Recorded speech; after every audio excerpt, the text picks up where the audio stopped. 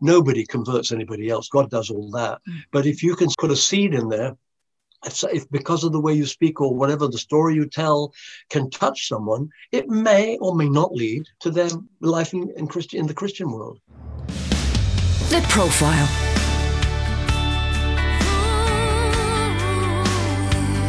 You're listening to Premier Christian Radio. Where faith comes to life. Hello and welcome to Premier Christian Radio. You've joined us for The Profile, where we sit down with a leading Christian to find out more about their life, faith and testimony.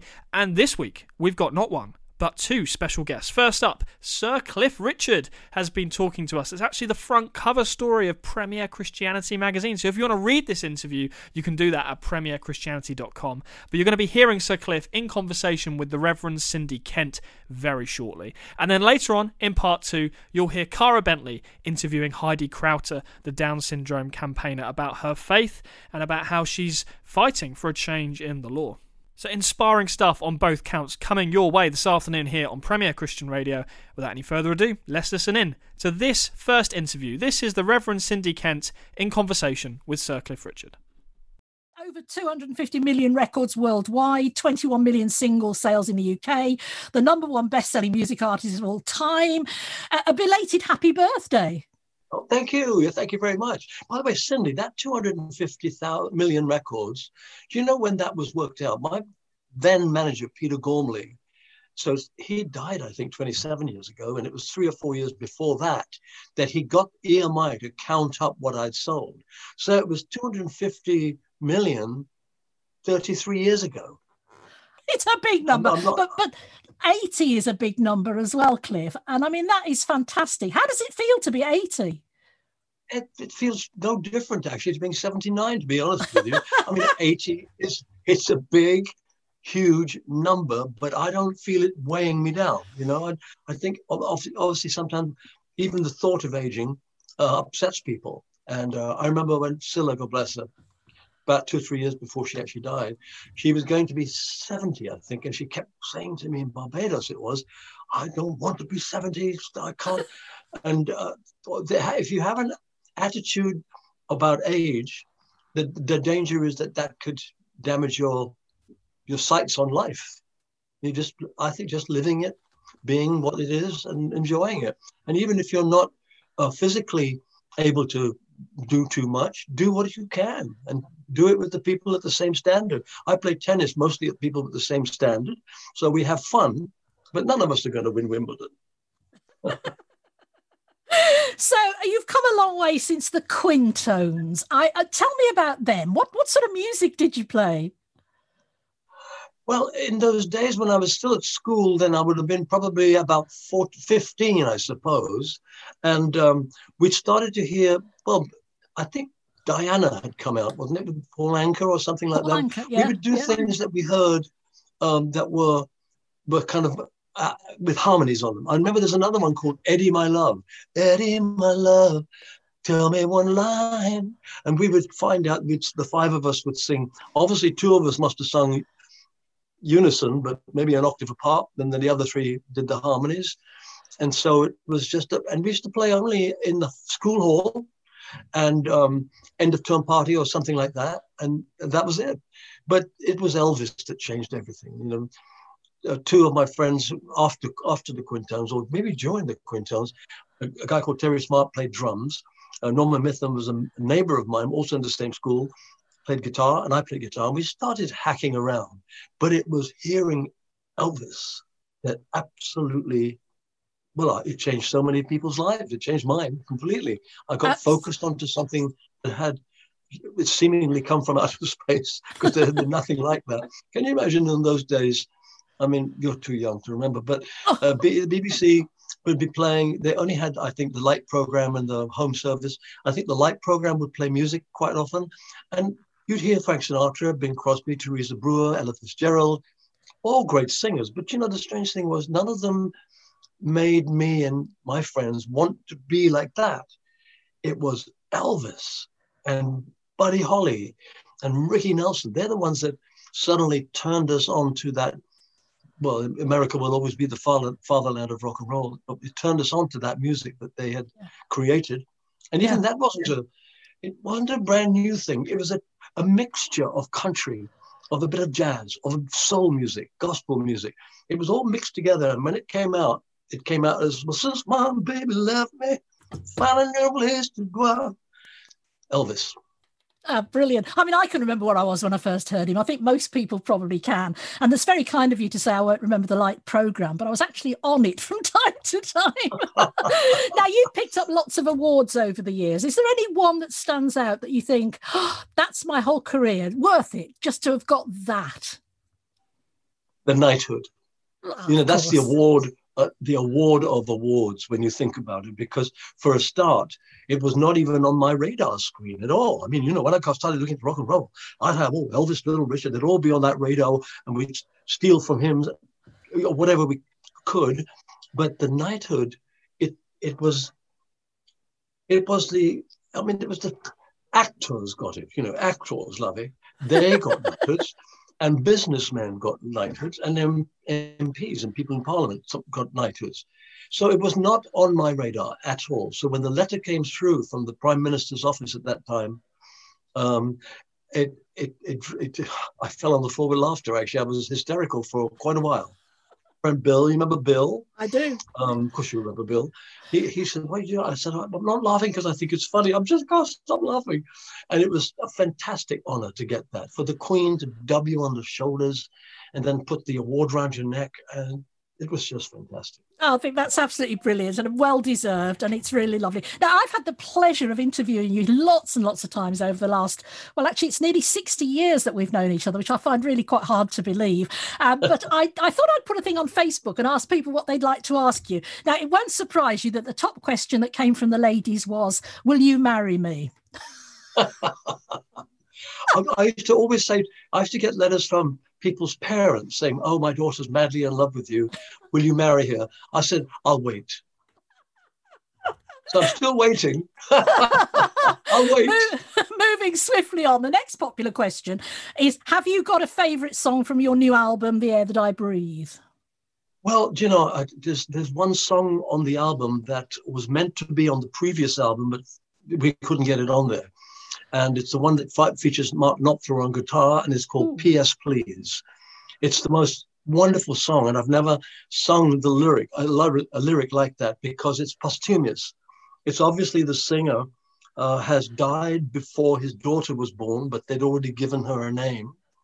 And he leaves her Christmas cards and New Year messages and some advice.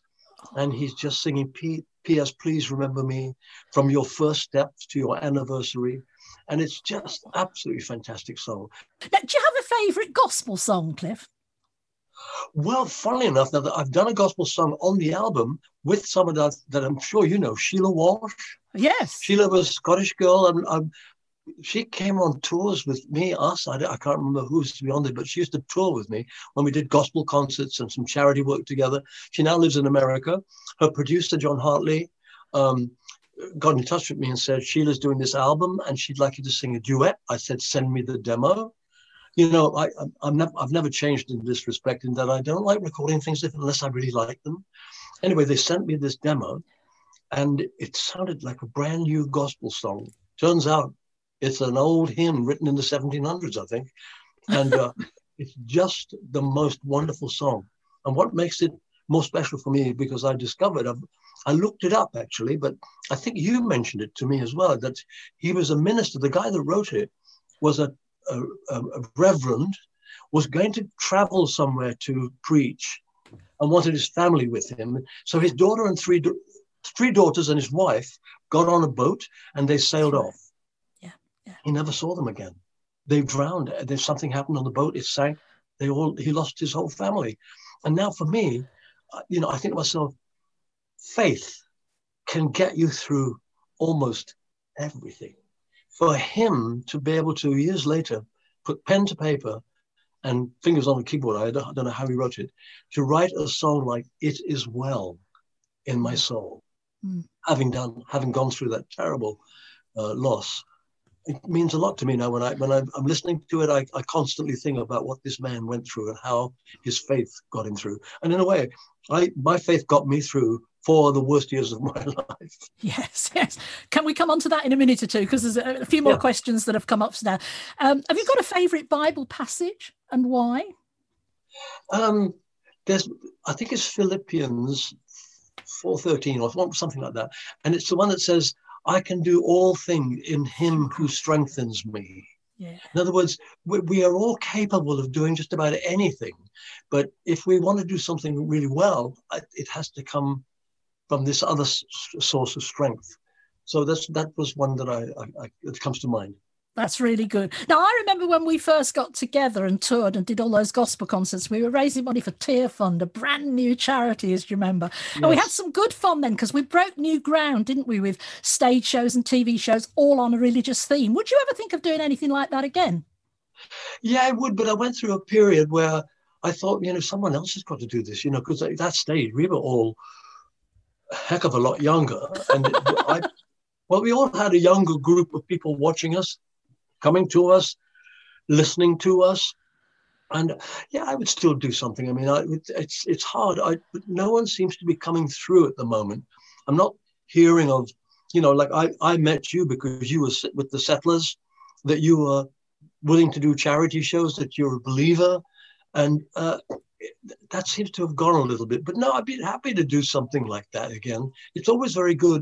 And of course, when I suddenly started to do gospel concerts on my own, I made sure that the public knew that I wouldn't be singing congratulations, that I wanted to spend the evening with them, to sing to them about things that could change your life. And sometimes I added Devil Woman because it's not a gospel song, but the story attached to Devil Woman was in Australia. I got a letter from a woman there, and she said, I want to tell you that my friend was wanting to go to the have a seance, yeah, and be in touch with her father or something. And I'm thinking, oh my God, the Bible just don't get involved. It's dangerous and all that. So she said, I gave my friend, she said, your Devil Woman record, and she wrote, and the friend wrote back saying, I've heeded the warning in the lyrics. I'm not going. I thought that record was never made to give that lesson to anybody, and yet she found something in it. And so for me, it was encouraging to think that a pop record could actually help someone in some way. And so, that those concerts, I wanted to share mostly what I felt. You can't, nobody converts anybody else. God does all that.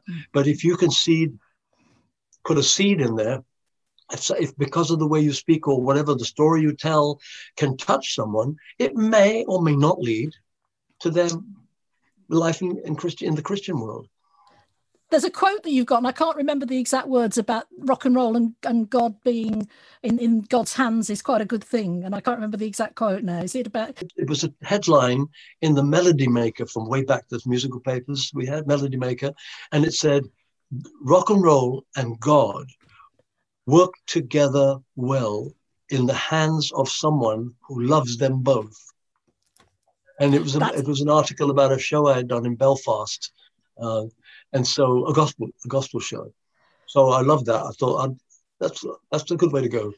I couldn't remember it word for word, but you did, and that's good. So let's move on now to those terrible events which have overshadowed those last few years. It started in August 2014. The BBC raided your home live on television and carried on forever.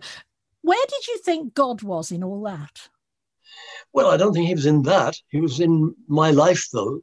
I mean, it's really strange how even now I still get people who say they don't believe in God. If something bad happens, they immediately say, well, how can God allow this to happen? So they actually argue with somebody that they don't believe exists. For me, he's always been there.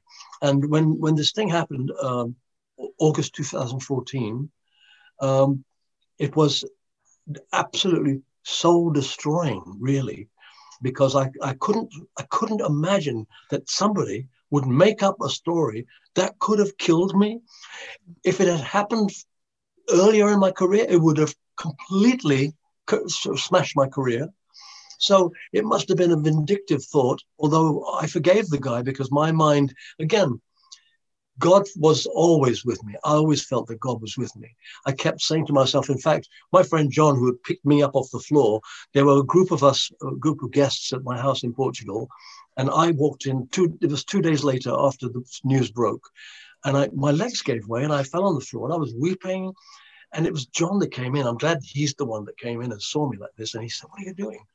And I said, "Well, I feel like I'm in a deep hole and I don't know that I'm going to get out." So he knelt beside me and said, "Did you do this?" I said, "No." He said, "Have you ever done anything like it?" I said, "Absolutely not." He said, "I believe you. You know you didn't do it. And what's more, God knows you didn't do it. Stand up. You can get through this." So that began to make me feel stronger, although it was the worst 4 years. It was just a horrible 4 years. But I felt that God was alongside me.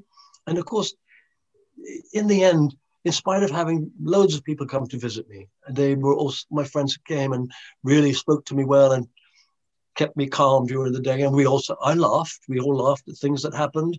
But in the end, when you're lying in your bed, there's suddenly nobody, or is there? I talked to God so much during that 4 year period. He must have got really bored.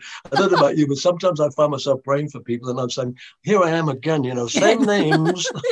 but to me, that was really vital. It was a vital part of me surviving those years because I never felt devoid of God. You can question it. But the thing I was going to say, though, I forgave my accuser.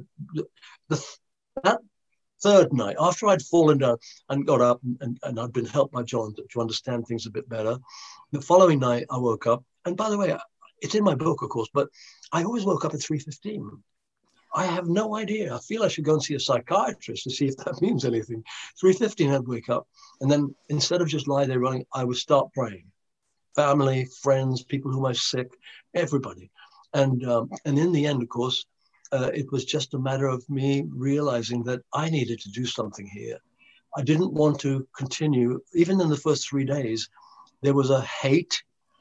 Who is this guy? How could he do this for me? And I was getting frustrated and I'm beginning to hate him. And so I just said to God, "Look, I would like to forgive him." I don't know about you. I've not done it so very often, but I just said, "I forgive him." And I felt okay. But in the end, I think what forgiveness is, it's more about you, the forgiver, than it is about the person. This man, who I don't even know his name, he doesn't know. Well, he does know now that I've forgiven him. If he saw the interview I did with Gloria Hunniford, if he watches this or hears this, he'll know that I forgave him. But at the time, he didn't know. He didn't know for at least 4 years that I had already forgiven him for what he did. Cindy, I started making up reasons, and one of them was maybe he's got a child. We've all seen it in movies, that's so sick he can't afford to get it to America where there's a surgeon that could cure people. He may have wanted some money. I thought of all sorts of things, but that's the one I used to think mostly of. And then I thought, if that's the reason, I can forgive him because he's trying to do good for somebody else. And so I got through. I still to this day can't believe that how people completely survive, particularly if they're hit by bad things, without having that other being that we can't even describe, really. It's hard to say other than Jesus as a man was a man on this planet, but he was a spiritual creature, a godly figure. But if it's not in your life, I don't know how you manage. You have to manage without. But not many people do. Yeah, and we do say in the Lord, we say in the Lord's Prayer, don't we? Forgive us our trespasses as we forgive those who trespass against. And we say it quite glibly sometimes, don't we? But you were put in that position of actually being challenged to eat your own words, as they say. I mean, that must have been quite a big step. Yeah, it was a big step for me. And that's why I feel that my Christian faith grew because of the 4 years. So I can't completely, would I want to go through it again? No, I don't think I would. But if I had to, I would deal with it the same way. If it happened to me again, I would deal with it in the same way.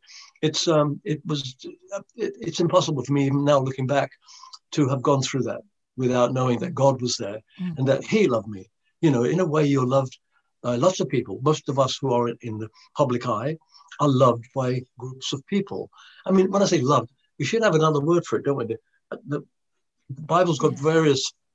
The old language had different words for, like, if you love, like I used to say on stage, I love the skin of custard. And I have to use the same word to say, I love God. I'm thinking, no God, skin of custard. There has to be another word. But we don't have enough language to accommodate God. So I just did the best I can. Were you aware of Christians praying for you during that Oh, time? yes, I was. I have Sally and Ian they're attached or have worked with one of the prayer groups for the Christian Arts Centre. And they and I have friends and family too that were praying for me constantly, over and over again. They still pray for me. So it's just fantastic for me. Every time I do, I get messages from people who say, "Oh, we've been praying for you," and certainly, even when I went to Wimbledon, I can't tell you the full story because there was a swear word in it. But this woman did say she was absolutely praying for me every night. I think that's a real honor to have people that care for you that much. I came into the court one day and sat with you, and I must admit it was horrendous for me to hear the things they were saying about you. I don't know what it was like for you day after day, but I remember giving you, being sort of led to give you the words to Psalm 40, and you said it helped you. Yes, it was. I mean, when there's so much in the Bible that if you read it, if someone points you out to something, you can see where you fit into it. Remind me what that 40 was. That the one that's down in the pit, out of the mire, being in the pit. Yeah, that's it. Yeah. And again, you see, because of what I felt in that pit, like I was in a pit and I couldn't get out. It seems as though that's I translated mire as being stuck, and then it said that God lifts you up out of the mire and places your foot on a rock, and you think, oh, yeah, I can relate to that, and absolutely, yeah. So yeah, all these things. I mean, I know you prayed for me, and I'm very grateful for that, Cindy. But it was that you need. I think there's nobody that doesn't need prayer because we're none of us perfect. We are never going to be perfect. Okay, some of us look towards perfection and try to aim towards it, but it may be 1,000 steps away, and we take half a step. And that's about absolutely. It's a great privilege to pray for people as well. I mean, I don't know about you, but I start going to bed earlier and earlier now because my prayer list gets longer and longer, and I'm sort of there for ages. But it is a wonderful privilege to lift somebody before God in prayer. I just think sometimes I get the hairs on the back of my neck go a bit sort of pricklier than I think that, just by saying their name, I'm kind of placing them in God's hands somehow. That's what prayer is about. Sometimes people think praying is about, oh, please, I want a number one record, please. Yes. I mean, okay, yeah, I do with that as well. No, I don't. But praying sometimes is more of what you're giving, that you're actually you're taking somebody that you care for or are concerned about and taking them and placing them in God's care. Now, the funny thing is, of course, you have to get used to the fact that God doesn't answer everything the way we want him to. Otherwise, I would be number one every day in the charts. But it doesn't happen. It doesn't happen that way.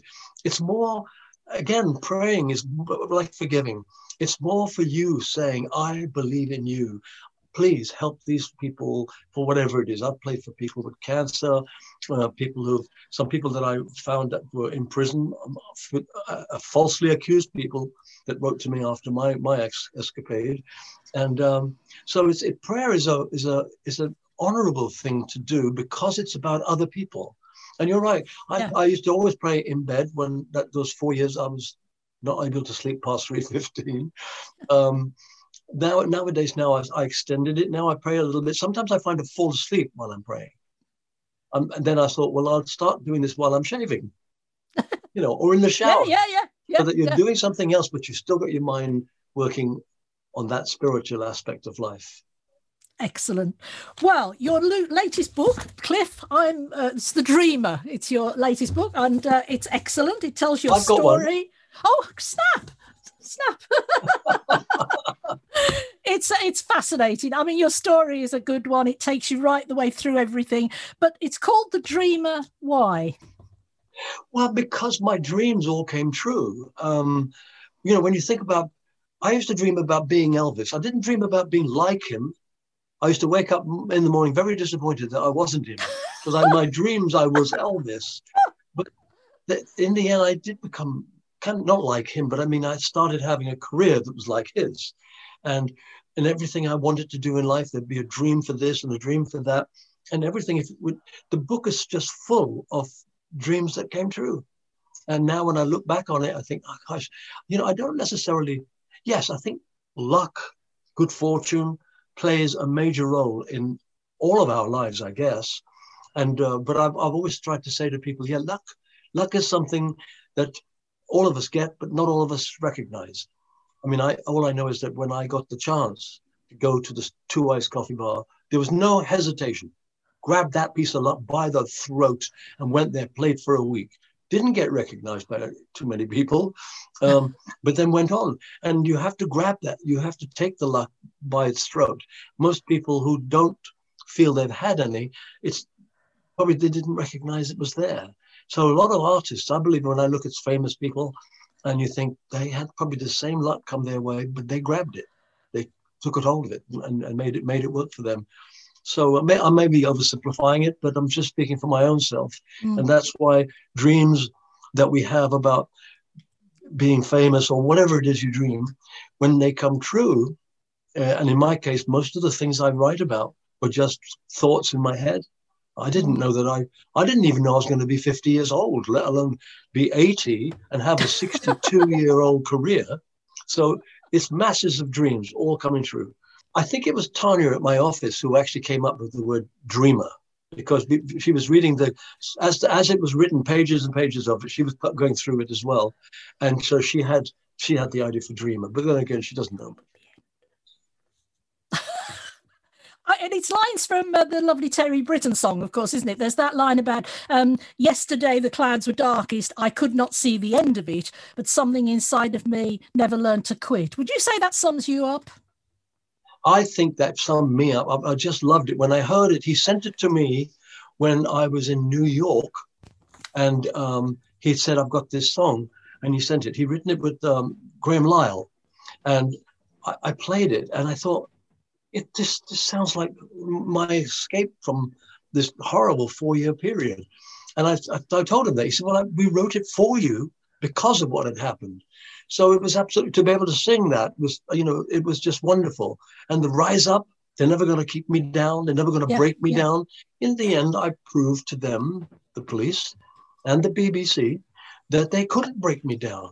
I mean, I'm not quite sure why they, both of them did what they did, because at the court case, towards the end, the superintendent of the South Yorkshire Police, who was in charge at the time when that accusation came, said from his screen, he couldn't be there personally, but it was videoed in. He said, I'm not sure what we're all doing there. The words to this effect, I'm not sure what we're doing here, he said. A very confused man came in. He didn't know. Said he was 13 when he was abused. He didn't know whether it happened, which football pitch it had happened at. He didn't know whether it happened in 1980, 81, 82, or 83. And I'm thinking, yeah, what are we doing here? Why would you even follow somebody's accusation who couldn't remember his 13th birthday, for a start? Everybody knows when they were 13. So it's a fantastic thing to have gone through the court. And I couldn't understand, the one thing that still confuses me, that having put me through 4 years of most unbelievable emotional torture, not a single head amongst the BBC and the high echelon of the BBC, I hasten to add, no heads rolled, not one single one. And 2 of them have been promoted. The journalist who made up most of the story is now head of education.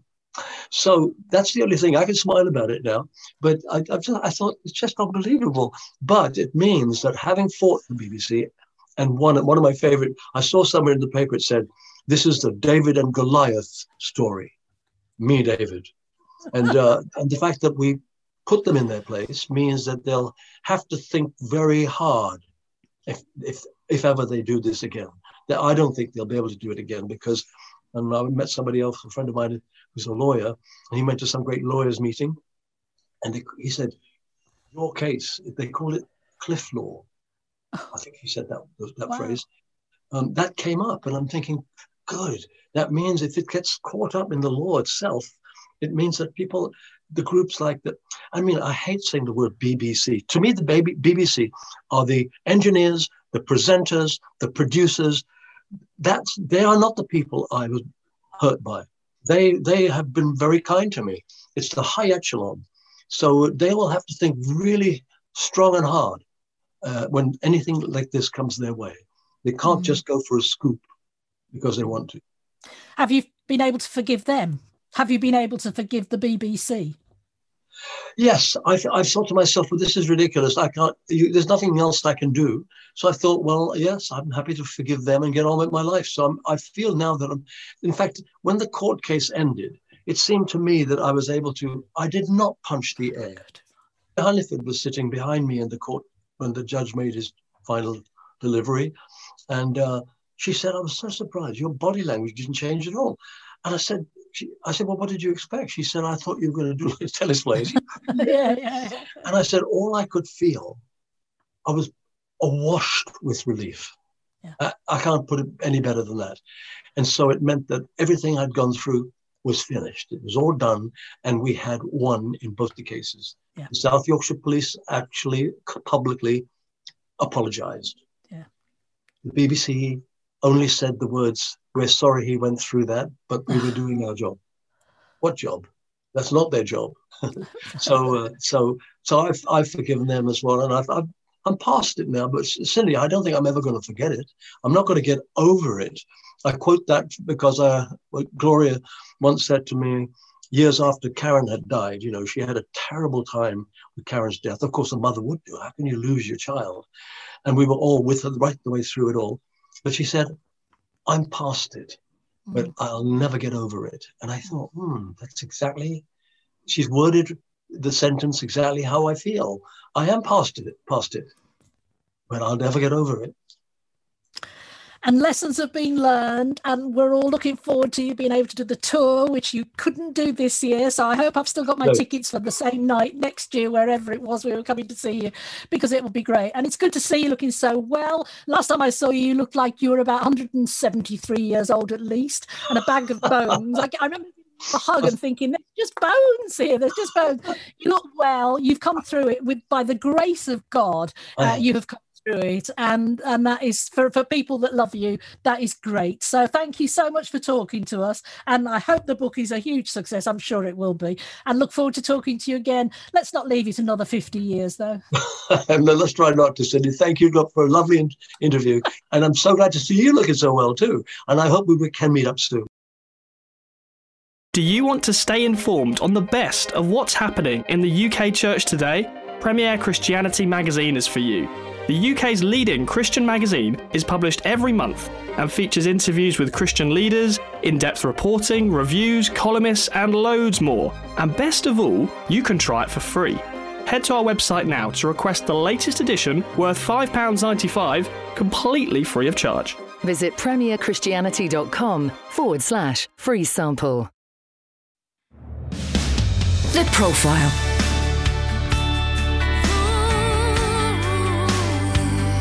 You're listening to Premier Christian Radio. Where faith comes to life. Welcome back to The Profile on Premier Christian Radio. This show is brought to you in association with Premier Christianity magazine.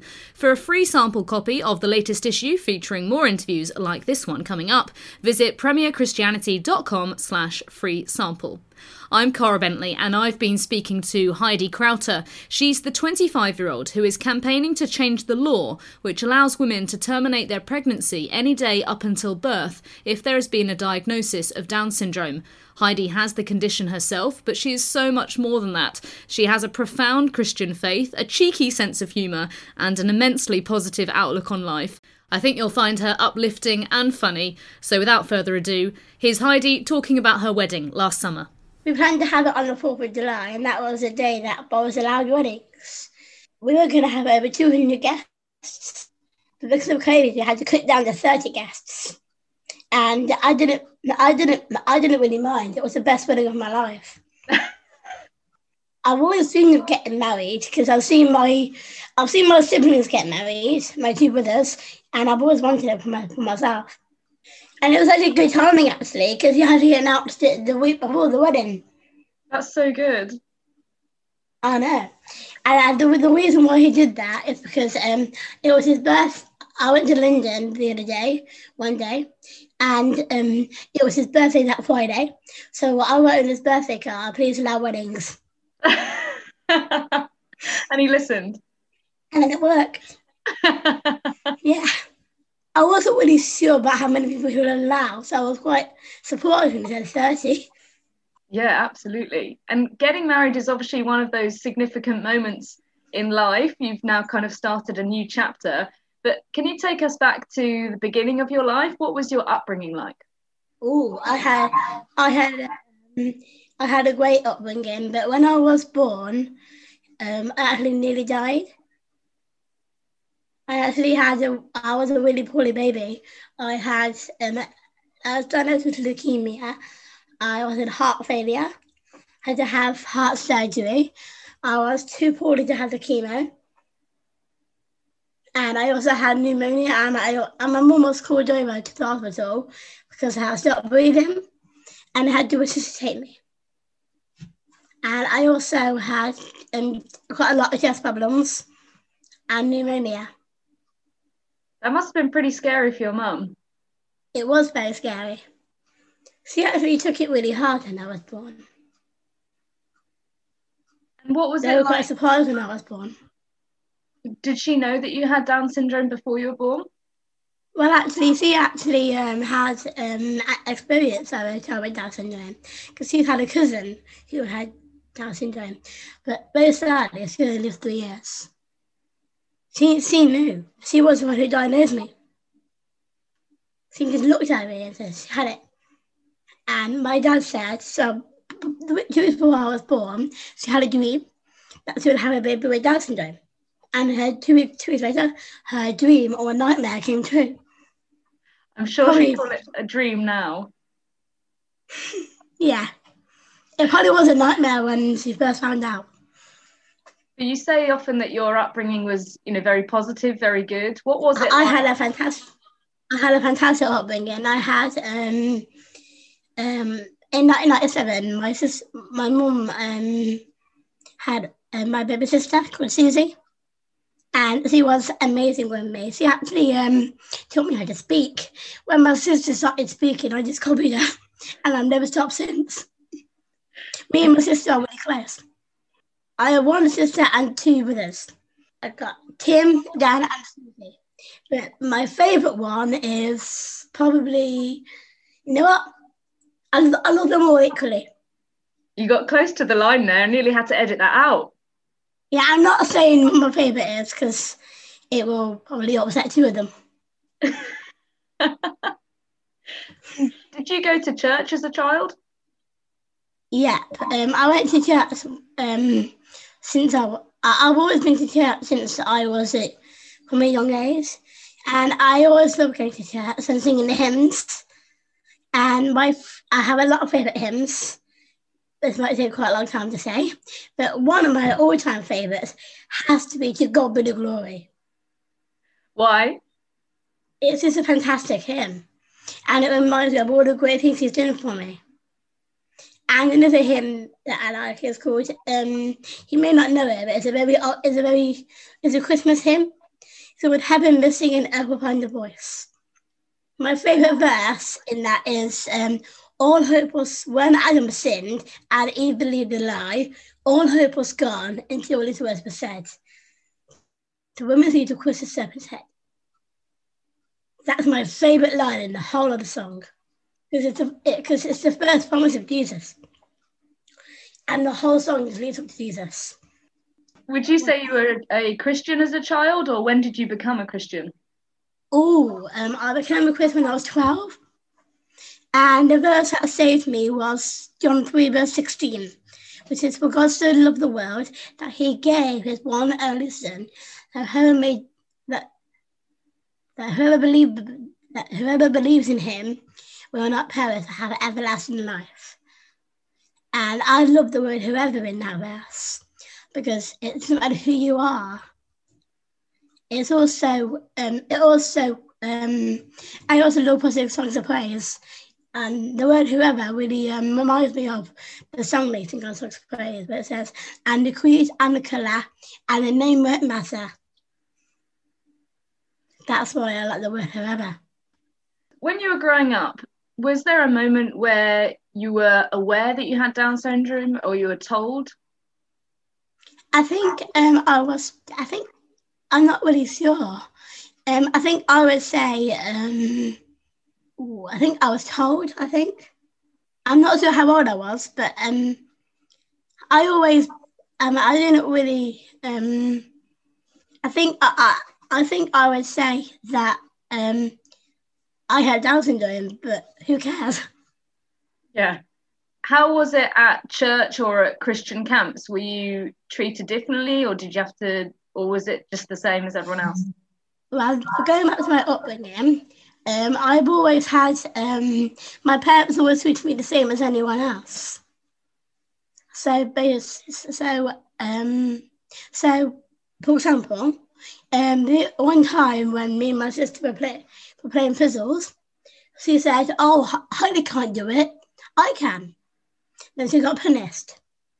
And if I did the same, I'll get the same punishment. Sorry, Susie, if you're listening. And what about at school? I had a great school. It was fantastic. I went to 3 mainstream schools, House Community Preschool, Mountain Primary School, and Tarlewood School at Lamberth College. And I actually surprised myself in Tarlewood School. I got the highest mark in Foundation French. I even got the second top grade in my speaking. And going back to you, in my church, I had a fantastic time in my church.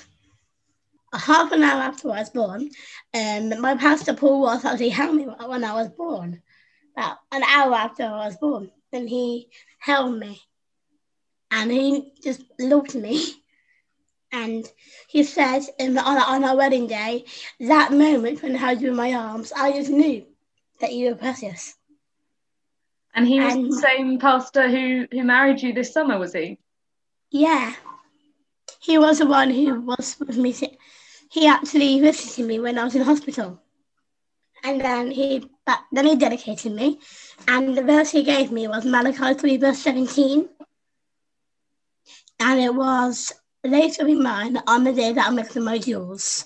And he also echoed the same verse in my baptism when I was 13. And then I just remembered that I'm a jewel.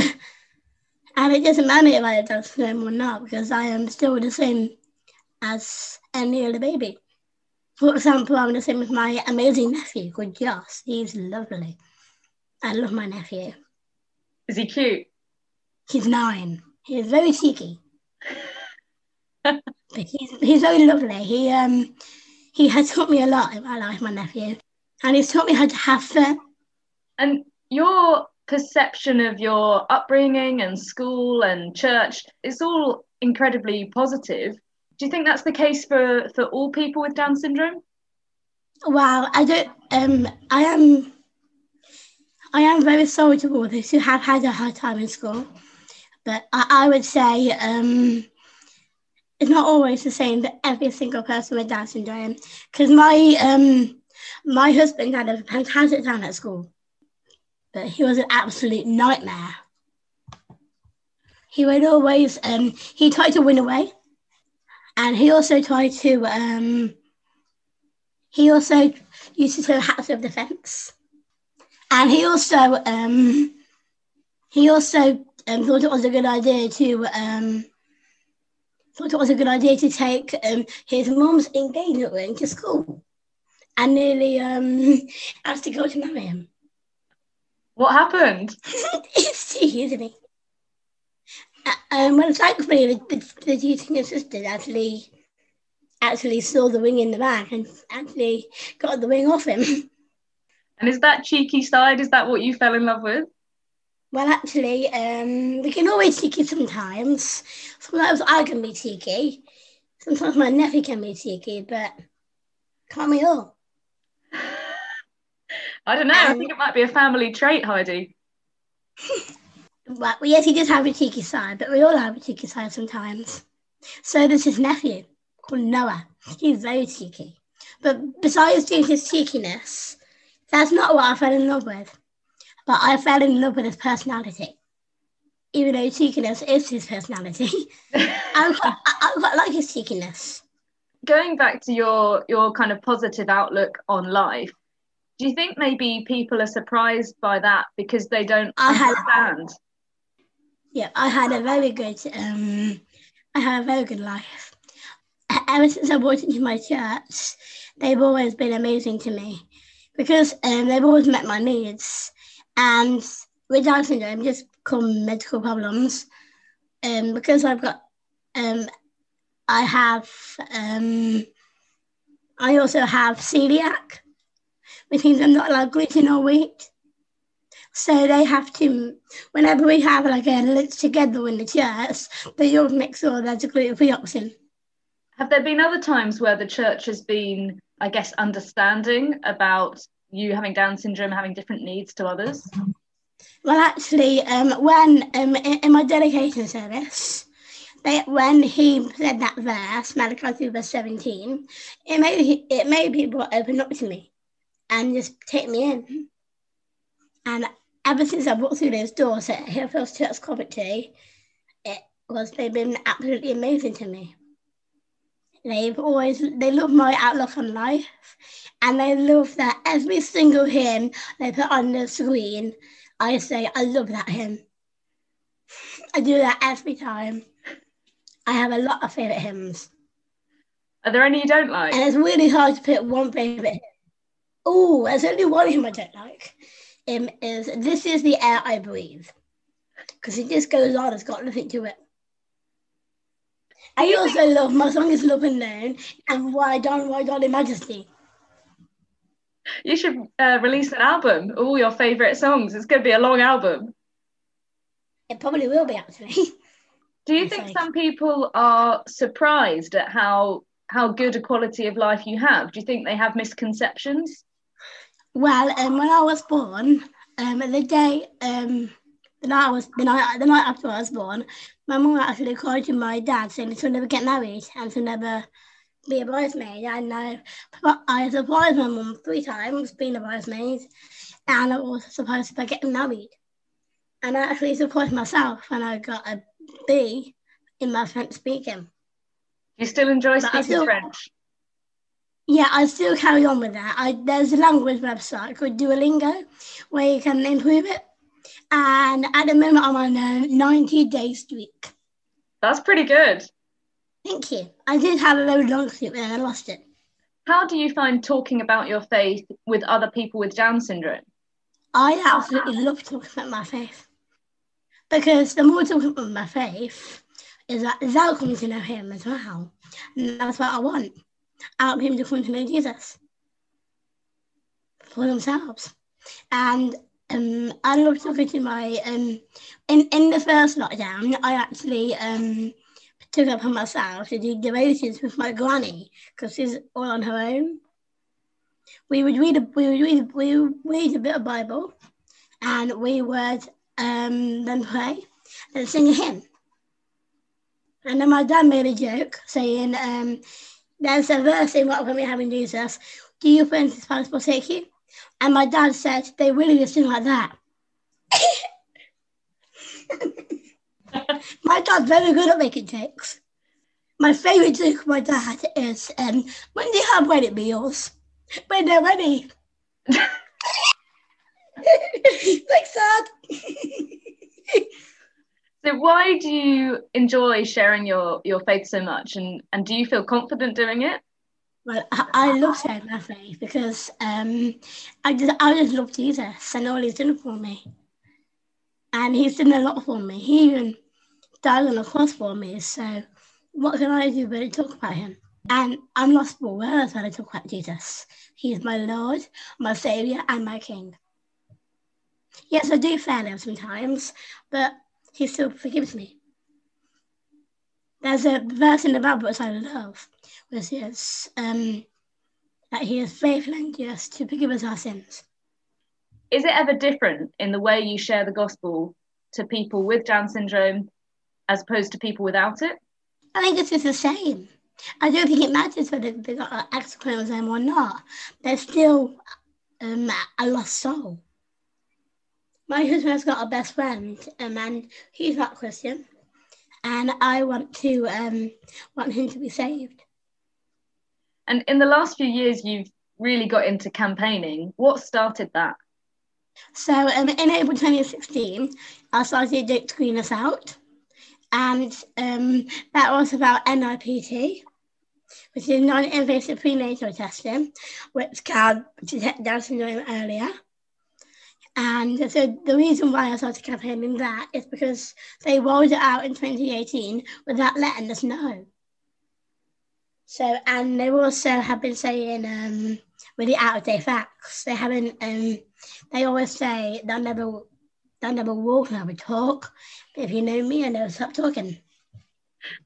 Sometimes I wish that I could go to the doctor's surgery, and but sometimes I wish that I can just take my husband to the doctor saying, "Look, this is my husband. He can cook, can clean, well, when he wants to." And actually, James is amazing. He is absolutely the best husband in the world. Anyway, aside from James, let's go back to the campaigning. So the problem is that they didn't do it ethically. They are saying out of date facts. So the campaign that's going to start is led by an amazing woman called Lynn Murray, who has a daughter with Down syndrome called Rachel. She's amazing. I met her. She's an amazing young lady. And aside from that, so we're basically Don't Screen Us Out is campaigning to get the test brought in ethically. So you need to ask them first. And I know loads of people with Down syndrome who has surprised people. And I got a phone call to a CR that surprised me. He's been in the Cop series, he's been in Doctors, he's been in loads of actors. He's actually been in Hansel and Gretel. Did your mum have a screening before you were born? Oh no, my mum refused any blood tests, but my mum refused any tests with her babies because she knew she wouldn't do anything if she found out. And how does the law around Down syndrome and abortion make you feel? So basically, at the moment, a baby with Down syndrome can be brought up to birth, but a baby without Down syndrome can be brought up to 24 weeks. And that law makes me feel that I'm better off dead, but I'm not. I know that I'm not, but that's how the law makes me feel. And also, it also makes sure that I haven't got a good quality of life. And also, it also upsets me because it upsets my husband. And I don't want anyone to be mean to my husband. He is the best husband in the world. And I don't really mind if he has Down syndrome. I fell in love with who he is. And I think what this world needs to do is to see the person behind it as a chromosome. And there's, this is actually the tagline for my court case. It's a song by Bruno Mars, and I think it says it perfectly. We are amazing just the way we are. And that's my favourite song by Bruno Mars. How does it make you feel that a lot of parents decide to abort babies with Down syndrome before they're even born? I would say it makes me feel that I shouldn't be here, but that's not the reason. The reason is about equality in the womb. What can be done to persuade parents, do you think, that having a baby with Down syndrome is completely manageable and, in fact, amazing? Well, I would say if they are a bit scared, I would say don't be scared. Meet someone who has the condition. Meet my husband, and you'll be surprised at what they can do. Because my husband can do anything. He can act, he can cook, he can do the recycling, he can do the dishwasher, and he's also very good at Monopoly. And he's getting better at that. I love playing Monopoly because every time we play it, James's maths gets better and better. And that's what I want for James. Who wins? Oh, mostly me. Well, actually, the other day we lost. What's it like knowing that you'll be involved in a court case next year? Oh, it's absolutely amazing. I just can't believe that the court case has gone this far to the higher court. Are you looking forward to it? I am very looking forward to it, but I'm also a bit nervous that it might not go ahead because of the way COVID's going. I just hope and pray that it will happen. When is it scheduled to happen? It was supposed to be happening this month in November, but because of COVID, it's all been delayed. I'll let you know when it is. What do you think will happen at the court case? Well, I'm hoping that I will win, and I'm just so happy that the judge has allowed it for the High Court, because that's the second court in the world. That's the second highest court in the world, and I think my husband will be there as well. He did say that he wanted to support me all along the way. That's what husbands do. What would you say to people who want to keep the current law? How would you persuade them otherwise? I would say that I want the law to be changed because it's downright discrimination. How can Christians pray for you and help you? Well, actually, the Christians' prayers actually spur me on. And whenever I feel like giving up, I just sing "O Church Rise and Put Your Armour On." And I just get first back to you to do it. I get the kick in the backside and I can do it. Are there any ways that people can support the case? Well, actually, there is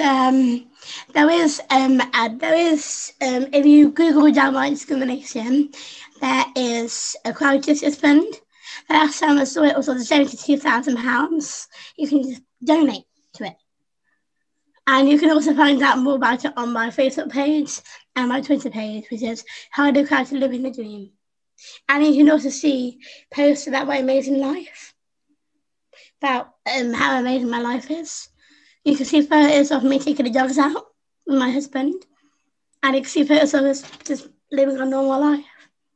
In the next year or so, you've got, well, the future for you involves a court case and the start of your married life. It's a pretty exciting time at the moment in your life.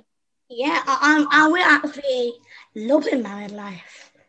What are your and James's hopes for the future? We hope to have a long and happy married life. We also hope just to spread joy and light to everyone and to be like a Christian couple. And we also hope to, James said his testimony the other night, we hope to him to become a member of our church.